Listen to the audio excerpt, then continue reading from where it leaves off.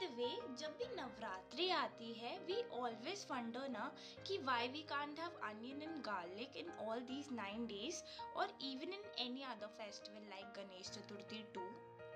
So in today's episode, I will be sharing why people avoid eating onion and garlic in festive seasons, especially Navratri.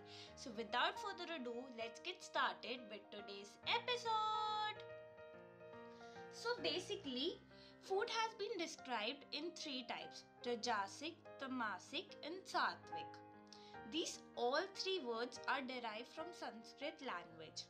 Well, Rajasic and Tamasic food contains all the heavy, oily and eat-fees that contains toxins and dullness, including the non-vegetarian food too. Whereas Sattvic Bhojan aka food are the food which are less oily, salty and sugary. It contains purity, helps to improve mental health, keeps you calm and bring more joy in life. Also in fast and religious days, it helps to kill all the inside toxins of your body if you eat Sattvic Bhojan.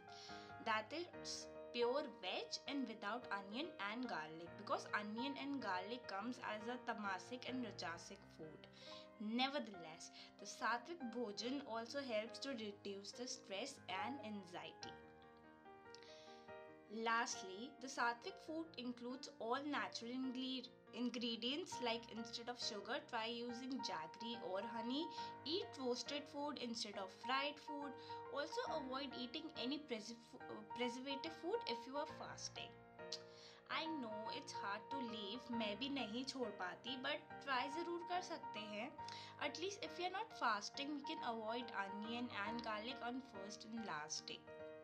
Well, thanks to Mama who let me help in avoiding onion and garlic on the first day of Navratri, and of course eating veg only all month long, as eating vegetarian awareness month is running and अब Navratri भी चल रही है.